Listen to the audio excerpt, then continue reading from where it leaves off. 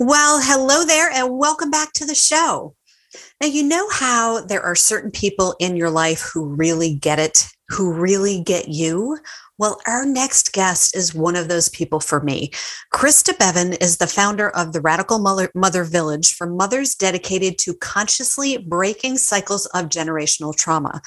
She's a certified TRE, tension and trauma releasing exercises provider, and a nervous system educator for fellow cycle breaker mamas. She is also the host of the Radical Mother Village podcast, which I think that you definitely want to check out. Now, wherever you are in your ADHD journey, you have probably heard of the mind-body connection, or body-mind connection, as Krista likes to refer to it. Now, when we talk about the mind-body connection, we're talking about the nervous system. It's made up of the brain, the spinal cord, and all of the nerves that carry information between the brain and the body. The vagus nerve is part of this intricate and fascinating pathway. And we're going to dive deep into what it is, why it matters, and how to tone it for better nervous system regulation. Now, why this is all so important to you and I and our families with ADHD is that we tend to feel emotions much more intensely than others do, making it crucial to have tools in our back pocket to help ourselves and our kiddos self-regulate. The more we practice, the easier it is to pull out those tools when we're experiencing heightened emotions. And don't worry, Krista has an incredible knack for breaking down complex ideas into bite-sized, easy to understand nuggets that my ADHD mind really understands, including visuals that I think you're going to love. Now, before we dig into the interview, I wanted to let you know about this powerful course that Krista is now offering and that I am now enrolled in. It's a 4-week series called Anchored, where she guides you through creating a felt sense of safety in the body using a variety of different methods, including yoga and breath work, mantra, somatic practices, embodiment techniques, and more. These are all methods that I've been using on my own ADHD journey. And all of these methods are designed to help you create a relationship with what safety feels like in your body so that you know how to return to that place after the stressful hot spots of motherhood and the emotional triggers that seem to come out of nowhere in our ADHD brains. You can find all the deets at bit.com/VDM-Radical Mother Village, or find the link in the show notes. Enjoy the show and let me know which gold nugget resonates with you the most using #VisionDrivenMom on social media. Enjoy the show. And you're listening to the Vision Driven Mom with ADHD podcast with Tracy Nolan Bierman, where we believe that you can have ADHD without ADHD having you. Each week, you'll hear firsthand relatable stories as well as invaluable tips, tools, and practices for managing overwhelm and using your beautiful, unique mind as a superpower. Motherhood with ADHD is the journey of a lifetime. Let's enjoy the ride together.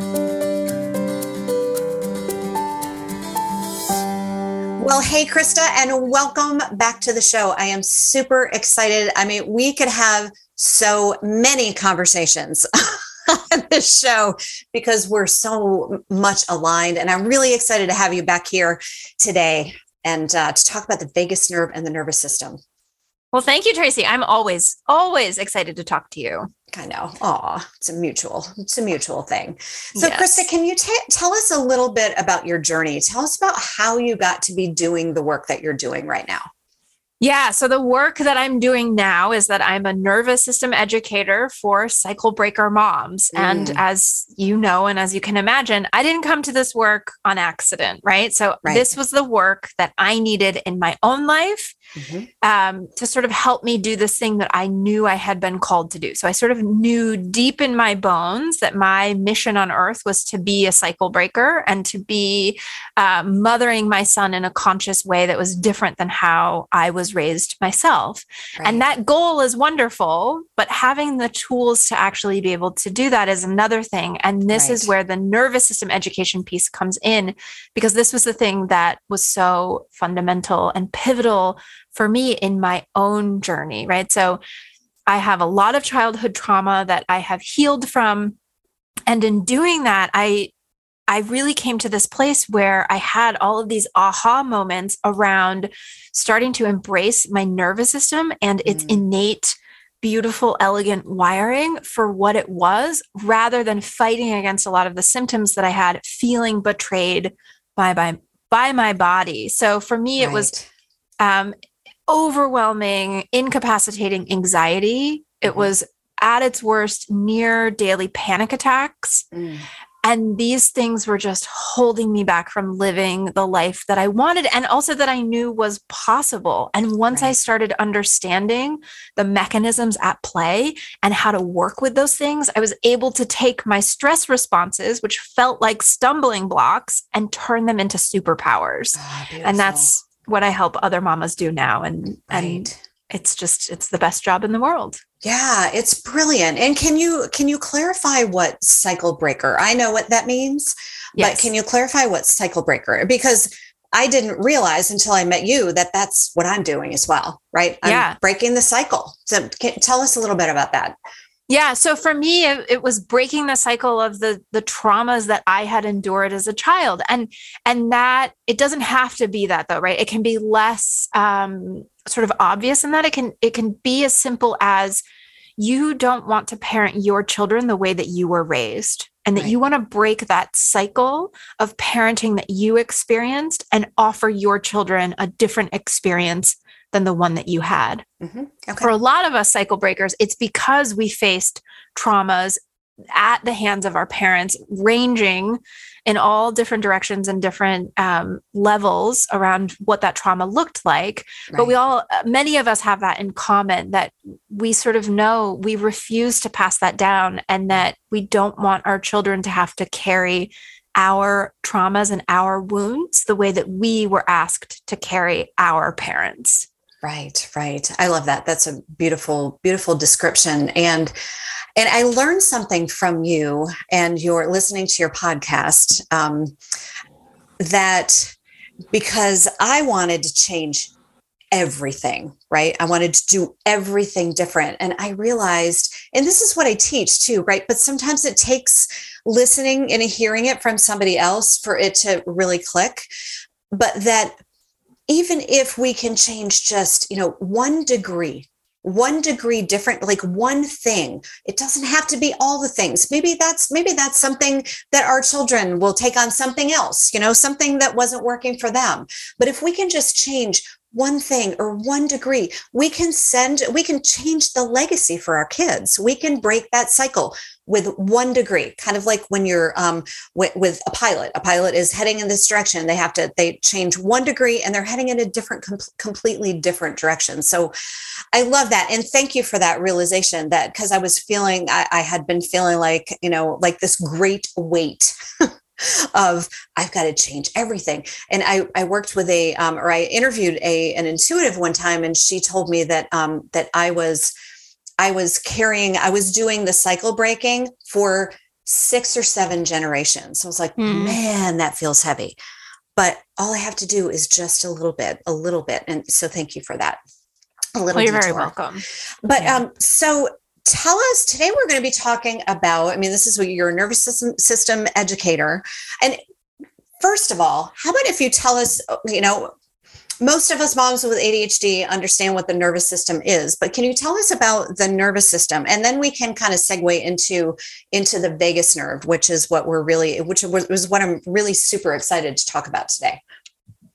Yeah. So your nervous system, really broadly and basically put, is your brain and your spinal cord and all of the nerves that are connected to that, and the information that gets passed back and forth between your brain and your body. And when we get into the vagus nerve, we're going to talk about what that looks like more specifically with that nerve in particular, because the vagus nerve has some really fun anatomy to it.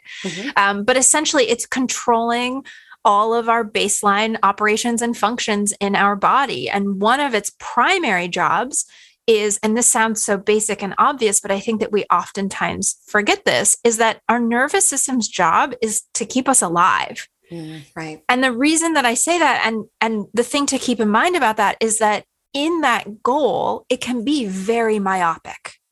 It can be very singularly focused on the moment and make choices and decisions and direct us to behave in a way that maybe doesn't serve us in the long term, but is super focused on survival in that moment. And survival is not something that is always rational on a conscious level, but it's something that our body is responding to as a perception of threat, right? And so when I say that, the key player in all of this response and communication about safety and doing the nervous system's number one job of keeping us alive is the vagus nerve. Okay. Yeah. Okay. So tell us a little bit about that. And this is a little side note, but you and I are going to have a conversation at some point about the similarities between PTSD and ADHD, right? People with ADHD, they often do have trauma based on, and trauma is, it doesn't have to be physical. There are lots of different kinds of trauma, but because we have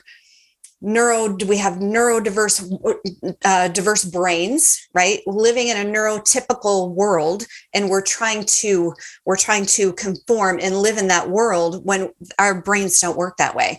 We're going to I can't wait to have this conversation. But the reason that Krista and I were just like, oh my gosh, when we're talking about the nervous system, is that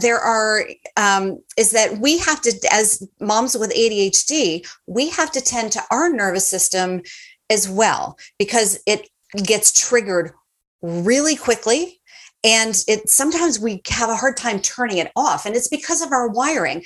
But Krista, in her nervous system, as a nervous system educator, can teach us tools to keep the nervous system in check. Okay, so now that I meant to say that in the beginning, but tell us about the vagus nerve and tell us about all the ins and outs and why it matters.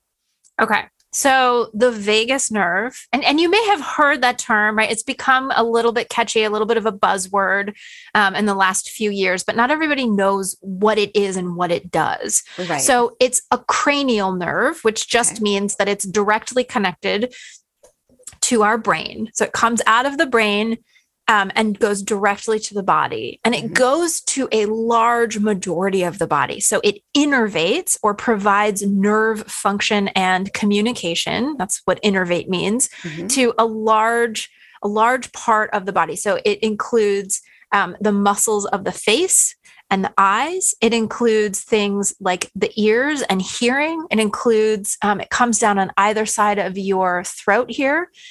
And innervates the pharynx and larynx. So it controls your voice and how your voice sounds. And then also on the opposite end, for the people listening to your voice, how your ears perceive the sound that they hear. It comes down in branches. It innervates the lungs and the heart, the diaphragm. So these are things critical for breath control, also heart rate. We're going to talk about heart rate variability some more. Wow.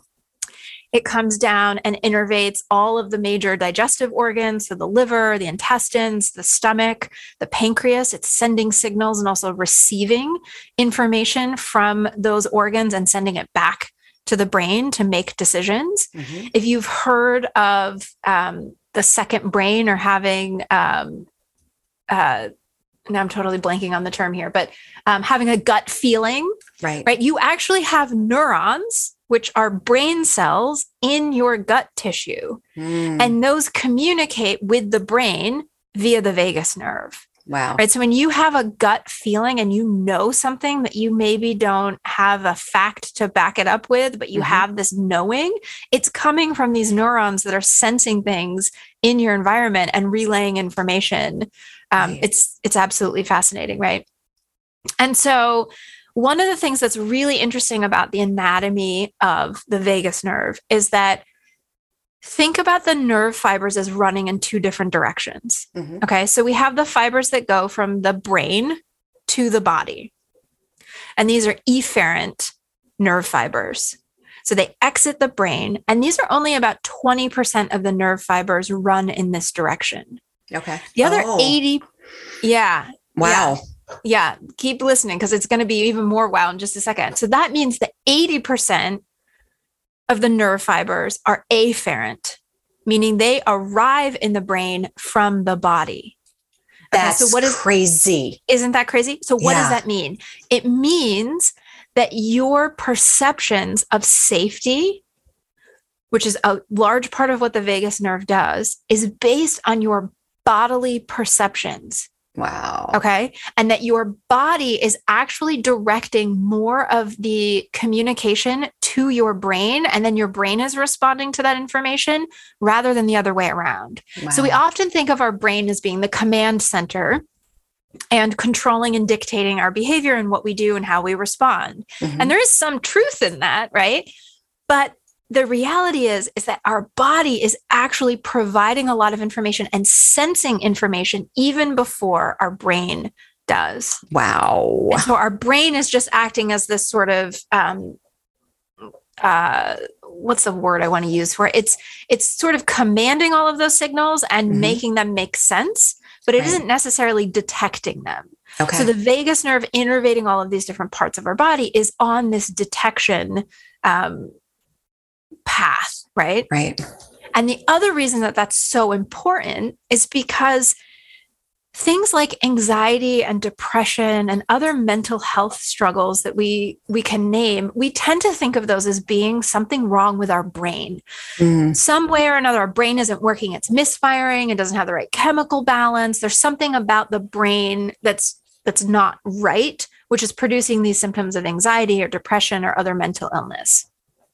And that seems logical because we sort of experience them and we label them as mental health. Right. What's true, though, is that those things are often because of issues going on elsewhere in our body. Wow. And what that also means is that if we want to alleviate the symptoms that we're having, we can get more powerful results when we work with the body to produce change rather than trying to treat the brain.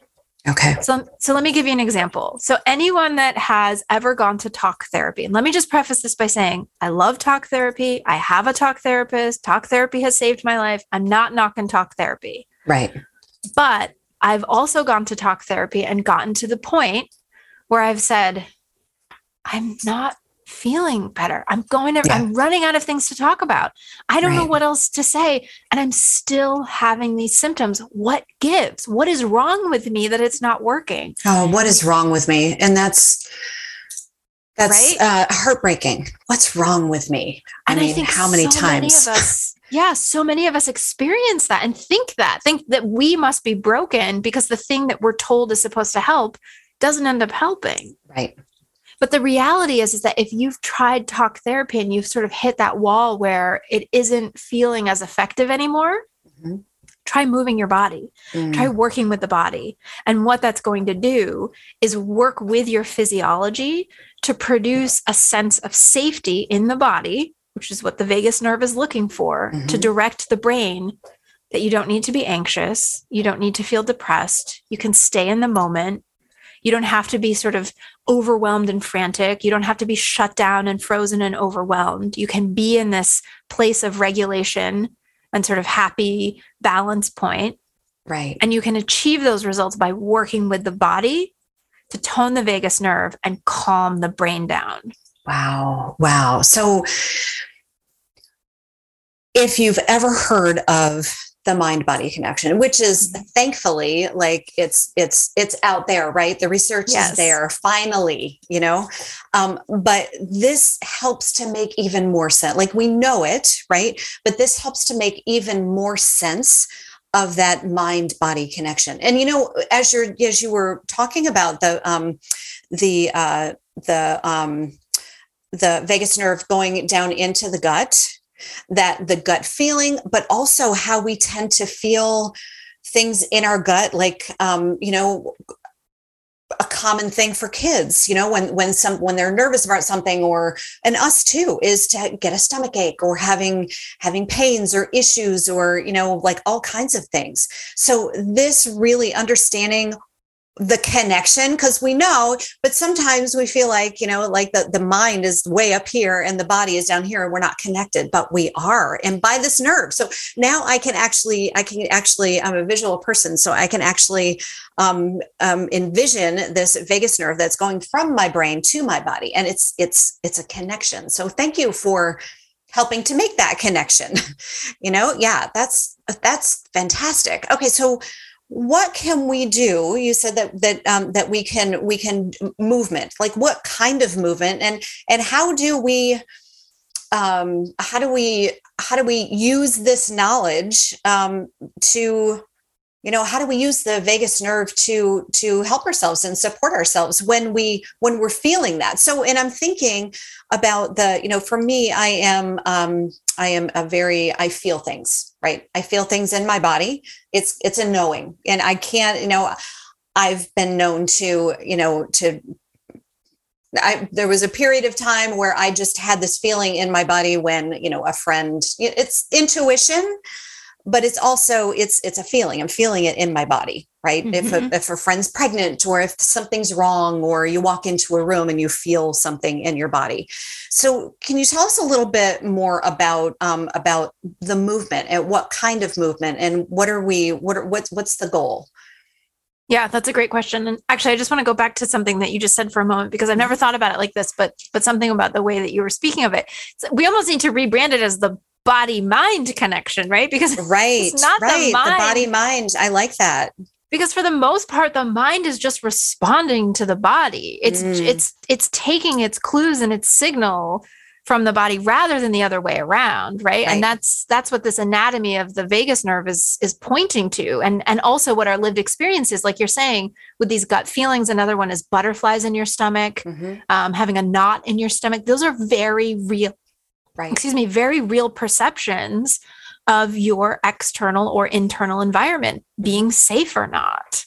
Right. And so the thing that we can do, knowing this and knowing that our body responds to things in a particular way, is we can work with that. So we can do what's called toning our vagus nerve. So just like a muscle can be toned to be strengthened by working it out. So going to the gym and lifting heavy things that you have to put some effort into to get up, right? You keep doing that. You keep lifting heavy dumbbells, you're going to get bigger arm muscles, and bigger arm muscles are stronger.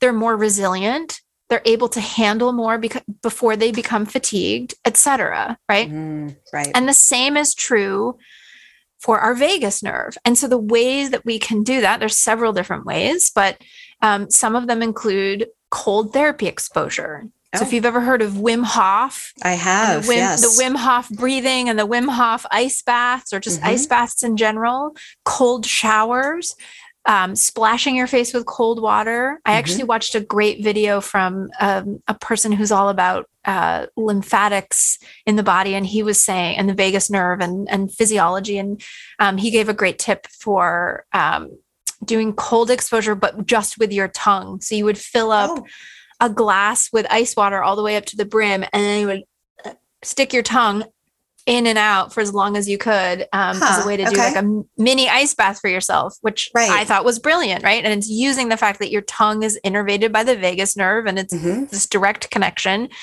Wow, it's a cold exposure. I know, I have to try that one. I just saw it the other day, but I know, me too. And easier to do, right? We can't all just go and where is he again? Is he in Alaska, or? He's not. I believe he's from Amsterdam. What country is that? Okay. Yeah, he's in the Netherlands. Netherlands. Thank you. I was drawing a total blank there. I believe he's from the Netherlands. I don't know where he is now, but. Yeah, because we can't all do that, right? We can't all in the middle of the day. We can't necessarily go and take a cold shower, but we can get a glass of cold water or ice water so thank you. I love the simple things that we can do, like, in our daily lives. Yeah. Well, and let's face it, as moms, we need things that we can fit in 3 minutes in the in-between times, right? Yeah, so I'm excited to try that. It does come from a trusted source, so I'm sure that one is going to be effective. So cold exposure is a great one. Another one is laughter. Oh, I love that one. deep belly laughter where your diaphragm is really involved, right? So this diaphragmatic movement is toning the vagus nerve because again, the vagus nerve is controlling and innervating that large muscle in our abdomen. So laughter, good deep-seated belly laughter is a great way to tone the vagus nerve. Another way is breath work. Right? So the vagus nerve is definitely involved with the lungs and our breath rate and respiration. So when we take a breath and intentionally have a long exhale, what that's doing is it's switching our body into a parasympathetic nervous system state. So it's actually more complicated than this, but you can think of that one as the rest and digest state where you feel calm and comfortable and relaxed. And you can do that through long exhales. But then there's other types of breath work that are done intentionally to vibrate and physically manipulate the vagus nerve as it comes down through the pharynx and larynx here. There's one I teach to students. Tracy, you might actually know it from yoga. It's called Brahmari breath. And it's got a loud humming noise. It's a sort of noise. Excuse me. And that is physically manipulating the vagus nerve to help tone it. And then it's also mixing that with long exhales. So this is another thing that helps, right? But then another one, like you were saying, and like I mentioned earlier, is movement. So this explains why you feel better after you work out, after you exercise, after you go for a run, or if you're like me and you don't like running, you go for a walk. I think we've talked about that before too, about the running. It's not my favorite. But there's truth behind why this works. And so it's discharging stress hormones that have accumulated in your body. But over time, it's also toning your vagus nerve so that it becomes more resilient to stress in the first place. I like to think that any movement is going to do that. Though I do think that the power of intentional movement adds an additional layer of effectiveness, right? Because there is a mind-body connection that intentionality that we use our mind to create through our movement. So practices like Tai Chi or yoga, or Pilates, these sorts of things where you're moving in rhythm with your breath, you're moving while being very embodied and very conscious of your movements, are really going to go a long way to helping. And then the last thing is that we can also tone our vagus nerve and regulate our nervous systems through social connection. So things like humming or singing or reciting mantra with other people or even by ourselves. But if we do it in connection with other people, it tends to have this like exponential effect. Right? Because we're co-regulating, we're seeing other people, we're matching their nervous system states. It's why singing in choirs is so calming and relieving. It's why chanting mantra in group settings at the end of yoga class is so powerful. Kirtan, exactly. Those kinds of things are going to be super toning to the vagus nerve. Okay. So can you tell us, so that was number 5. Is that the last of the toning? Because I have a question after you've. So those are the big players when it comes to toning. Yes. Those are the big players. And when you talk about toning, what exactly are you, and you likened it to working a muscle, but why would we want to tone the vagus nerve? Like what are we doing when we're doing these things? And I like all of these things, I completely relate. The laughing, and that's something we can do with our kids, right? Yes. And that's something we can do, in my live, when I was doing the live events, that was one of the things that, the participants would take a break and then they'd come back and then we'd go into this laughing practice that, like a forced laughter, but then eventually you find yourself laughing, like after actually laughing, because everybody's making these ridiculous sounds and it feels so amazing. But all of these things, I completely, and it's not just body mind, it's body mind soul, right? When you're doing these things, when you are and I'm just kind of making this up as I go along, but when you are creating that that energy in your body, and it's joyous, right? It's expansive, and when you're feeling expansive, that's when you're the most connected. To add the soul part to it, that's when you're most connected to your higher self and to all that is. Yeah, because you're in a flow state. Right. So, and we can talk about we can kind of get into the polyvagal theory a little bit and talk about the different nervous system response states if you want, but that sort of safe and social place that you're in, which we would call a ventral vagal state. Okay. Where you are sort of receptive and open, or as I like to think of it, in this flow state is where you are supremely connected to your soul. Right. There's nothing inhibiting that connection. And it allows for this pure space where you can tap into that and receive that wisdom and information from it. So yeah, you're absolutely correct. Beautiful. Okay. So that's the toning that you're doing is you're making it so that tell me more about what the toning means. Yeah. So there's a couple things. One, I'm going to talk about the window of tolerance, and then we can get into heart rate variability. Mm-hmm.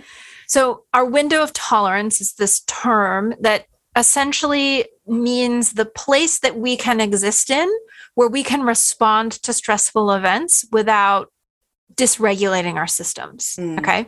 So it doesn't mean that we're not responding to them, but it means that we can sort of handle them with a little bit more ease and a little bit more grace. Okay. Things that fall outside of our window of tolerance and keep us locked outside of our window of tolerance are things like anxiety and hypervigilance, right? That's sort of, if you think of a window of tolerance as being, as having a top that's too much and then a bottom and things below that are too low, anxiety would be over that, right? So this is where you're yelling at your kids. This is where you're frantic all the time. This is where you feel constantly overwhelmed. You're outside of your window of tolerance in this hypervigilant space. Okay.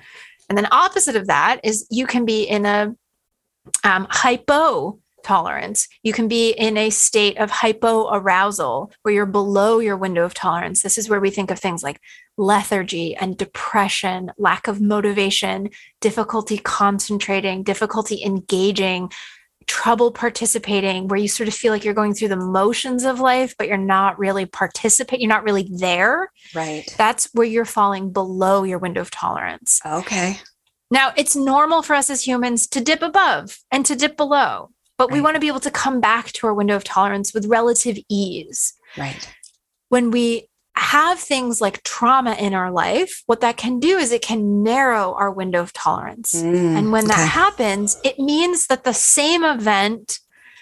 So let's say your kid forgets their lunch at home and you have to bring it to them at school. That's a fairly benign event, right? It might be inconvenient, but it's not really a threat. Nobody's life is in danger. It's annoying maybe, but it shouldn't be something that you need to respond to with anger or depression, or it shouldn't overwhelm you to the point that you shut down. Right. And if you have a nice, normal, healthy window of tolerance, it's not going to do those things. Yeah. But if you have a really narrow window of tolerance, that one little event that shouldn't be a big deal can send you into a spiral. It can wreck the rest of your day. It can cause you to be unrationally upset or angry at your child. Why can't they remember? I've told them, how many times do I have to talk to them about this? Or make it so that you freeze and the rest of your day is sort of stuck in that moment. Right? Is this making sense? Absolutely. I've been in both of those places. So have I. Yes. Yeah. And so what we want to do is be able to expand that window of tolerance. And really what comes with that is this resilience in the nervous system, right? This ability to bend without breaking. Because one of the things that I like to say is that bend without breaking, Krista. That is beautiful. Okay. Isn't that the goal? Bend without breaking. Oh my goodness. Yes. Yeah, because one of the things I like to say is that stress is inevitable. I can't take stress out of my life. I can't take it out of your life. I can't take it out of anyone's life. Right. But how we respond to it doesn't have to be inevitable. We can change how we respond to it. And that I can help with. I can give you tools to be able to help expand your window of tolerance, to increase this resilience, to give you that extra flexibility and bendability so that you aren't breaking under the weight of these very normal, very common occurrences of things coming up and happening, right? Right, right. So that's it on sort of a more metaphorical level, right? I guess I'll say the window of tolerance.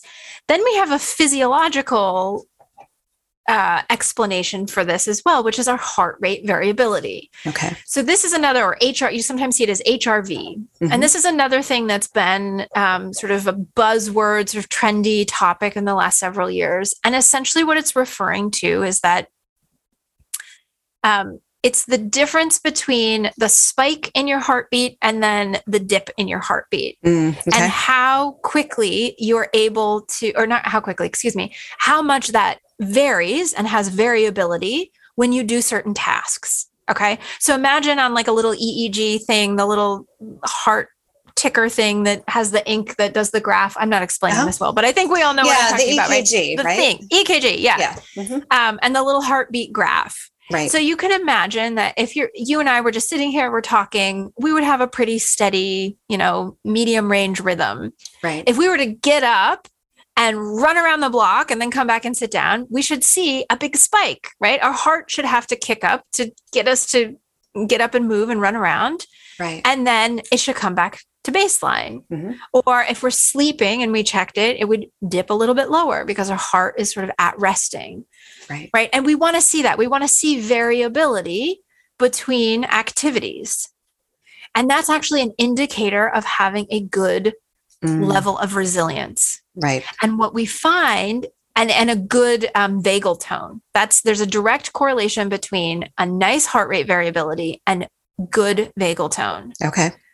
And on the flip side of that is that we also have a correlation between low vagal tone and poor heart rate variability, which means we don't see as much variation and as much discrepancy in your heart rate and rhythm between activities that you do that should otherwise be causing that to move around. Oh, wow. Okay.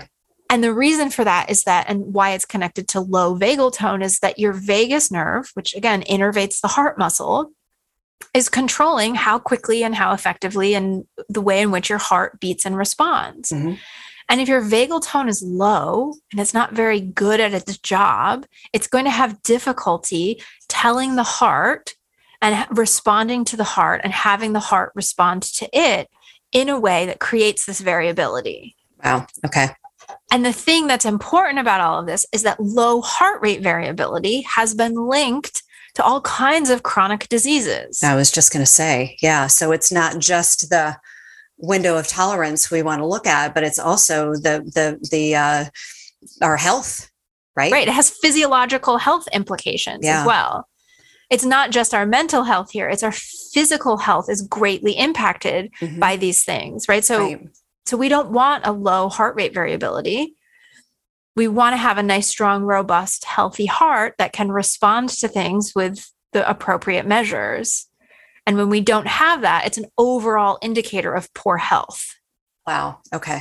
Okay. So you can see how this like one thing starts to stitch all of this stuff together and is really connected and tied in with so many different parts of our life and really our quality of life sort of in general and at large. Right. That your explanation of that window of tolerance and that expanding the window and the anxiety and the depression, which is something that both of those things are not characteristics of ADHD, but they're kind of like hitchhikers. With ADHD, but that we can, there are lots of, you don't treat ADHD in one way, right? There are lots of ways, and understanding this window of tolerance that we all have anxiety, we all have depression, but it doesn't have to be an overarching part of life. Like it doesn't have to be. And that there are tools and there are experts like you who can teach us how to work with our bodies, right? How to, and thank you for that, because you've made a whole lot of sense. And again, I'm a visual person, so I'm imagining this window, right, with the anxiety on the top and the depression on the, or whatever, those, the symptoms of that are similar to anxiety and that are similar to depression, but making that window a little bit bigger so that I can like move about life, right? Because if we're squished, if we're top heavy or bottom heavy, we're not in good health. We're not connected, right? Yeah. So if you want to flesh out the metaphor even more with a visual, you can think of the window of tolerance being like a river. Okay. And so you are living your life in your boat, you're paddling down the river, and sometimes the river's calm and that's great. And sometimes you hit a patch of rapids. And this happens to all of us, right? And we can't control when the rapids are coming, but we have to navigate through them anyway. There's only forward, no backwards in this game. So you can think of the window of tolerance as being like the banks of the river. And on one side, you have an active volcano that's erupting lava. This is the hot side. This is where the anger and the frustration and the anxiety and the quick reactivity, that's on that side. And then on the other side, you can think of it as being frozen with icebergs. Oh, wow. Okay. Okay. Right. So you're in your river, you're paddling down, or excuse me, you're in your canoe paddling down the river. And sometimes the river is narrow, which means if there's rapids, it's going to knock you to either side a lot more quickly and easily. You've got to more expertly stay in that lane to not hit the lava and not hit the iceberg. Wow. Okay. Right. And also there's times when the river is wider, where you have more room to sort of get tossed around by those rapids without bumping into either side. Oh, right. Okay. And so what we can do for ourselves is I can't stop the rapids. This is I can't control the stress part. But what we can do is we can push the boundaries of the river open and push those borders aside a little bit so that we have more room to float down through those rapids, through those seasons of life that just seem to be where nothing stops and everything's coming at us all at once. Yep. Right? Yeah. Have you ever had that happen to you, Tracy? Never. I mean, I think I can speak for us collectively in the last 2 years that we've all experienced rapids in our life in some form or another, right? Right, absolutely. And so expanding your window of tolerance is like this metaphorical river. It's making the boundaries that you have bigger so that you have more room for those inevitable things to happen without them stranding your boat ashore. Oh, I love that. That the visual, that is really incredibly helpful for me and a lot of us visual learners.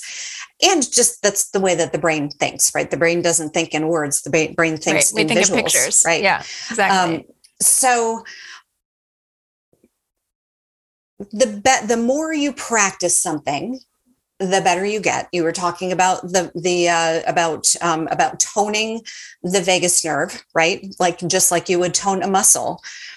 And here's what I'm thinking too, is that when you experience those rapids, if you have been practicing, it's easier to pick it back up if it falls to the wayside, or if you get, and that is practice in all kinds of things that we do, right? And in our mindfulness and meditation and yoga and the way that we eat, the way that we sleep, like the more we practice, the easier it is. Gratitude, for instance, like gratitude, when you are practicing gratitude regularly, when something happens, when you're in the rapids, it's easier to bring it in as a tool. Yes. Rather than you being in the rapids and going, oh no, I remember Krista talking about the vagus nerve. What should I do now? Right. But the more that you're practicing it, the easier it is to say, oh yeah, Krista, or, whatever you're practicing, it's easier to pull it in rather than going and searching for it. Right. Mm-hmm. Yes. Yeah. Okay. And you and I have talked about this before, but this is the power of a consistent and regular yoga practice. Right. Now, here's the thing, and I know that you know this too, but we say yoga and yoga practice, and that actually can mean a lot of things. But here I'm very specifically meaning a physical practice on a sticky mat. Right. And that practice there, and this is how yoga works. This is the benefit of yoga and a physical practice, is that you're holding yourself in poses that are not necessarily easy. You're challenging yourself to go deeper into a pose, to have a pigeon pose. It's a little bit of a deeper hip opening, to be able to stand a little bit longer in tree pose without falling over, right? You're getting up to your sort of personal edge, and then you're working with yourself and mental fortitude and physical limits to be able to do a little bit more. Right. And in doing that, it's this metaphor of, how can I do that in life off the sticky mat? Absolutely. How can I practice these things where I'm being asked to be a little bit uncomfortable and press up against my edges a little bit? And how can I continue to do that with grace and equanimity? And then in our lives, apply those same lessons so that when our kids are challenging us, when we have a challenging season of life, when the car breaks again, or there's a pandemic or whatever happens, we can meet that with, oh, I'm noticing that's my edge. How can I lean into that and breathe? How can I work with this and soften it, right? How can I, again, bend without breaking? And some of these practices that we do can really help translate into those real life practices when we need them. Right.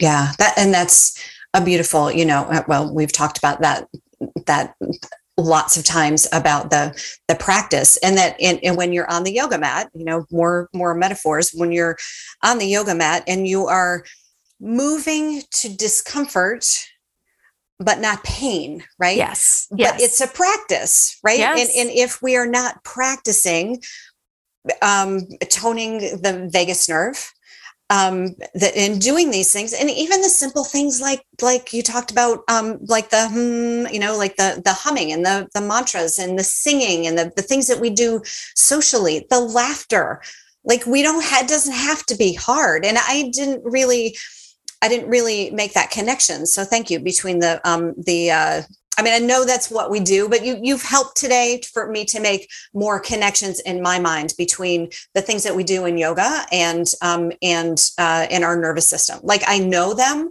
but now I really understand. But the more that we're practicing those things, and laughter, like if we need to practice laughing. Like, this is a tool, it's not just it's for everything, for our kids to see us laughing, for joy, for connection, and to tone the vagus nerve as well. Yeah, exactly. Yeah. So Krista, if there's one thing that our listeners could take right now and do, that would be just a one step, what would you suggest?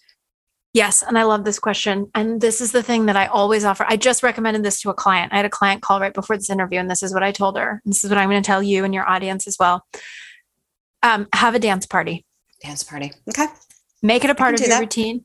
I want you to this is homework for everyone listening, is pull up Spotify or whatever thing you use to listen to music on your phone, and make a playlist of 5 or 10 songs that, like, you can't help but get up and shake your butt to. And save it and download it and put it on your phone, and start having a dance party every day. Get your kids involved. And what this is going to do, this is so magic. It's such a heavy hitting vagus nerve medicine bomb, right? Oh, I love that. So we've got physical movement, because you're dancing and moving your body around. We've got social connection, because you're doing it with your kids. We've got deep breathing, because if you're really dancing, you should be breathing harder. Right. And we also have hopefully some laughter at the end of doing it, because it should end up being something that's silly and fun. Right. And so we're hitting, and then bonus, sing along to the songs. And then you've got them all. Right. But this is how it can be simple, right? You don't have to overthink this. Let it be something that you can incorporate into your life and have it be a part of your daily routine.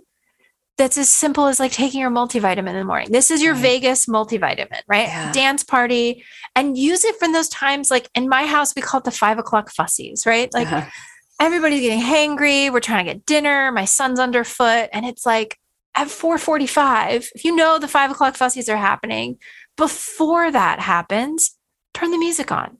Get people moving. Have that be a little stress discharge. And it's going to go a really long way. Yeah, I love that too, because when I think of nervous system, it feels heavy to me.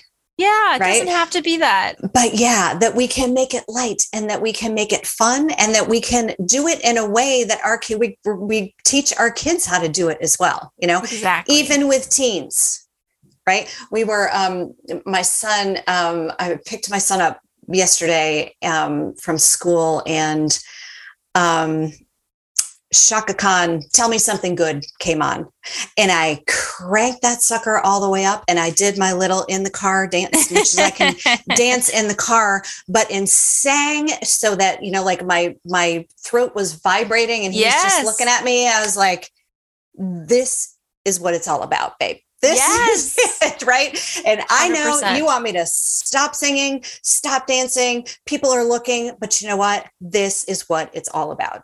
Yeah. Yes. Yeah. Krista, totally. This has been amazing. Thank you for making sense of the vagus nerve that I keep hearing over and over and over again. Nervous system, it doesn't have to be hard.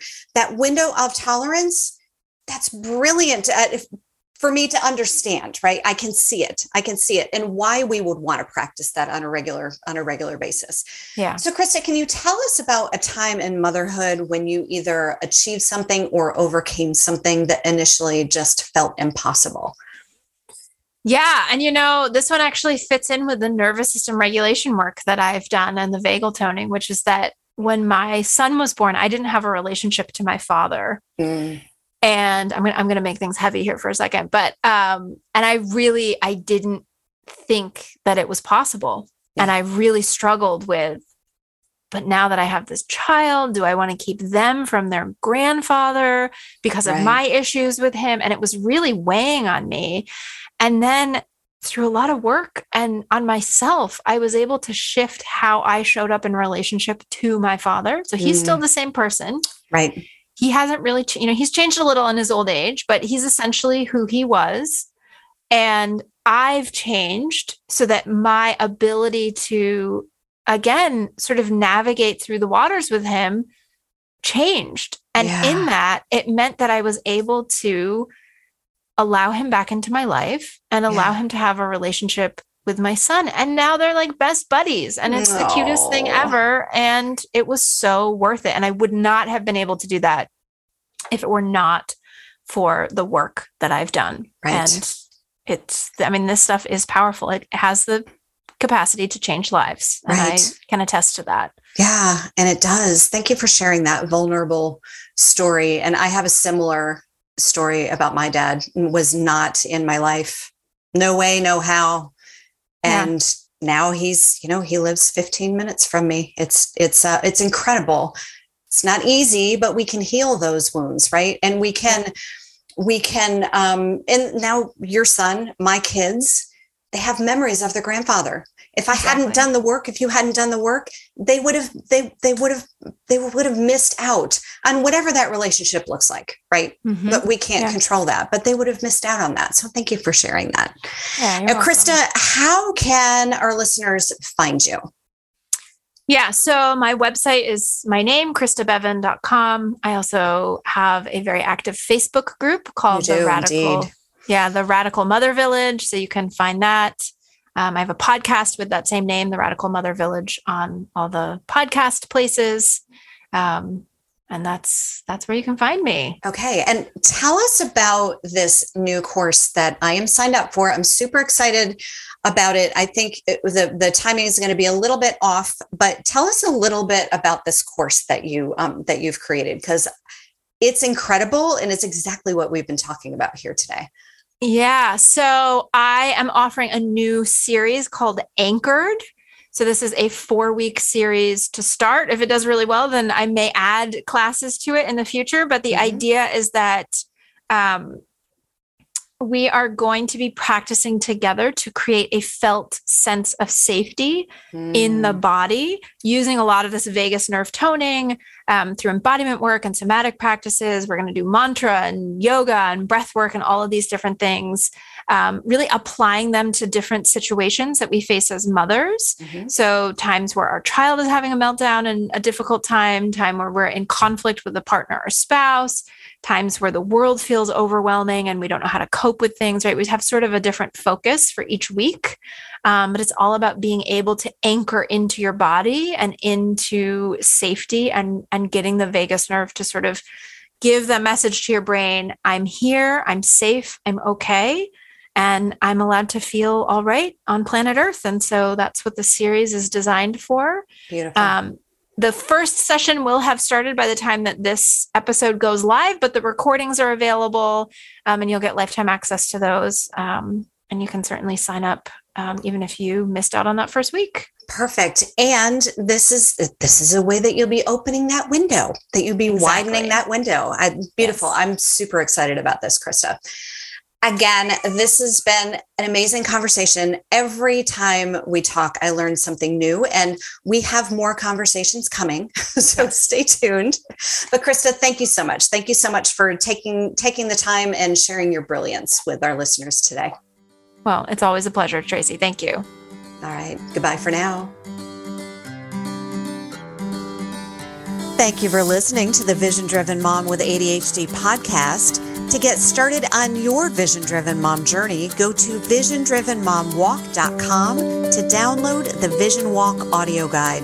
Join the collective of moms with ADHD moving their bodies and their lives forward and leaving overwhelm behind. Anything is possible, even for the mom with ADHD. Goodbye for now.